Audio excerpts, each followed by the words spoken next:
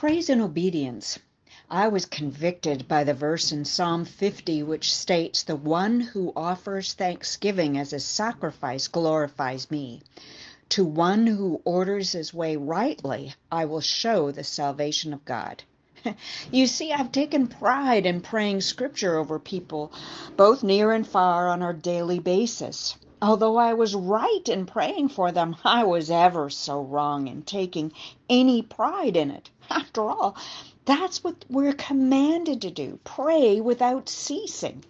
We are also commanded to pray with a thankful heart, something that in my times of grumbling I have failed to do. That's why I was touched by this verse. Give thanks sacrificially, even when you don't feel like it, even when you have a list of complaints, even when you think life is unfair, even when you're in the wilderness. Offer thanksgiving. I've spoken of Thanksgiving before, yet I thought if I needed the reminder, perhaps you, dear listener, did as well, especially as things look gloomier and gloomier. Petrol prices soar, crime escalates, corruption terrifies, and inflation strangles. Still, God says, give thanks. The notion of sacrifice suggests giving something that costs you. How, you may ask, can Thanksgiving cost me anything, as it's just words of praise?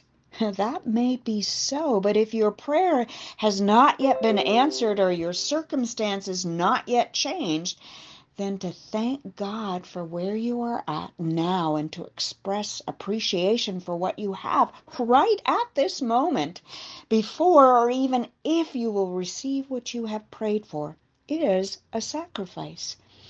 Although the writer of Psalm 107 speaks of offering a sacrifice of thanksgiving to the Lord, it's clear that the Lord has already answered his cry for help, for he has sent out his word and healed them, snatching them from the door of death, it says. Similarly, Psalm 116 also speaks of offering a sacrifice of thanksgiving to the Lord, yet it's still clear in the earlier verses that God has already saved the psalmist from those who were seeking his death. Thus, he was in fact offering thanks for all the Lord had already done for him. Similarly, when the prophet Hosea speaks of offering praise to God, it is for what he has done for us by giving his forgiveness and receiving us to himself. Once again, it's as a consequence of answered prayer, not in gratefulness for our current circumstances or even in the hope that our situation will be transformed. Nor is our sacrifice of thanksgiving meant to be spoken in a vain attempt for God to provide his help.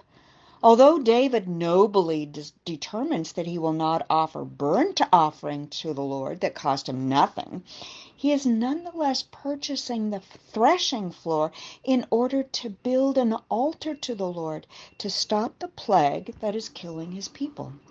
However, when the writer of Hebrews mentions offering through Jesus a continuous sacrifice of praise to God, there is no obvious indication that the writer's petitions have already been answered. In fact, the previous verses remind us of the suffering Jesus endured to pay for our sins. It even advises that we are to go out to him outside the camp and bear the disgrace he bore, reminding us that this world is not our permanent home. We are looking forward to a home yet to come, suggesting that the difficulties and challenges that we face in this world will be but a whisper of the glory to still come. Thus, God is looking for hearts that are thankful even in the valley of the shadow of death, because we are certain of God's presence even in the darkest moments. David understood this better than anyone. In Psalm 13, he moans, "O Lord, how long will you forget me? Forever? How long will you look the other way? How long must I struggle with anguish in my soul, with sorrow in my heart every day? How long will my enemy have the upper hand?"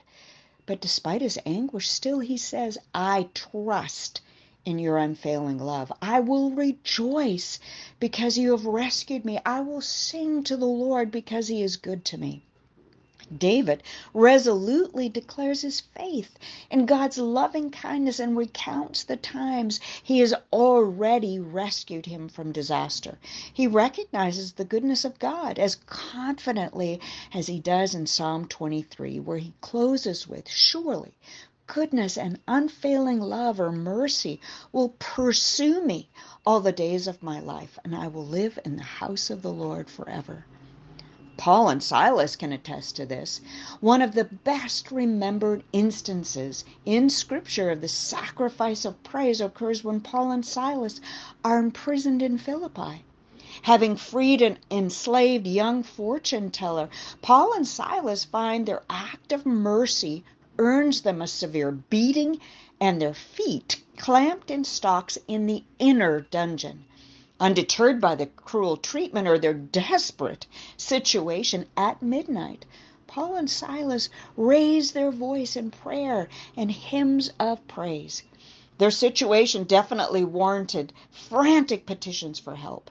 Bodies broken and bleeding, feet encased in rough wooden stocks, imprisoned in darkness, devoid of food, water, or any hope of release. But still they praised God. Let me say it again, but still they praised God. That is what a sacrifice of praise looks like. No way out, a situation so bleak that there doesn't seem to be any way of escape but God. That is where the sacrifice of praise begins. And then he comes, not quietly in the whisper that he appeared to Elijah, or in the silent presence in the fiery furnace, or the determined angel guiding Peter out of prison. This was a massive earthquake, shaking the prison doors to its foundation, throwing all the doors open and flinging all the chains to the ground. This was God roaring in thunder, as Job discovers. Then comes the roaring of the thunder, the tremendous voice of his majesty. He does not restrain it when he speaks. God's voice is glorious in the thunder. We can't even imagine the greatness of his power, says Job. Such is the powerful nature of his deliverance. But until we experience it, we are to praise his name for his greatness. Jonah understood this, even as he kneeled in the smelly confines of the great fish's belly. Surrounded by seaweed and the putrid remains of aquatic life, Jonah cried, "But I will offer sacrifices to you with songs of praise, and I will fulfill all my vows, for my salvation comes from the Lord alone." Even in such a terrifying situation, one in which no human rescue would ever be possible, Jonah, a reluctant missionary, offered praises to God.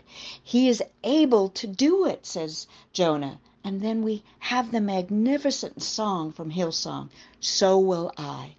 If the stars were made to worship, so will I. If the mountains bow in reverence, so will I. If the mountains roar your greatness, so will I.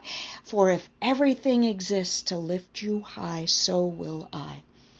What follows Jonah's declaration? Deliverance. Then the Lord ordered the fish to spit Jonah out onto the beach. The miraculous intervention experience does not always assume that we will see such an instantaneous deliverance as God isn't at our beck and call. We are to obey him. And that leads us to the second part of our sacrificial worship. We are ordered to follow the Lord, to set our feet on the right path in order to see the salvation of God. We are determined, not in mock piety or false humility, that we will serve the Lord with resolute commitment, regardless of God's visible response to our needs or our requests. The prophet Samuel proclaims this to the foolishly disobedient Saul. What is more pleasing to the Lord, your burnt offerings and sacrifices, or your obedience to his voice? Listen, he cries. Obedience is better than sacrifice, and submission is better than the offering of the fat of rams. For obedience is a sign of sacrifice, as Jesus illustrates. Paul explains, Jesus humbled himself in obedience to God and died a criminal's death on the cross, a truth echoed in Hebrews 5. Even though Jesus was God's Son, he learned obedience from the things he suffered. Let us therefore worship our Lord and Savior with such open-hearted exuberance and proclaim his name.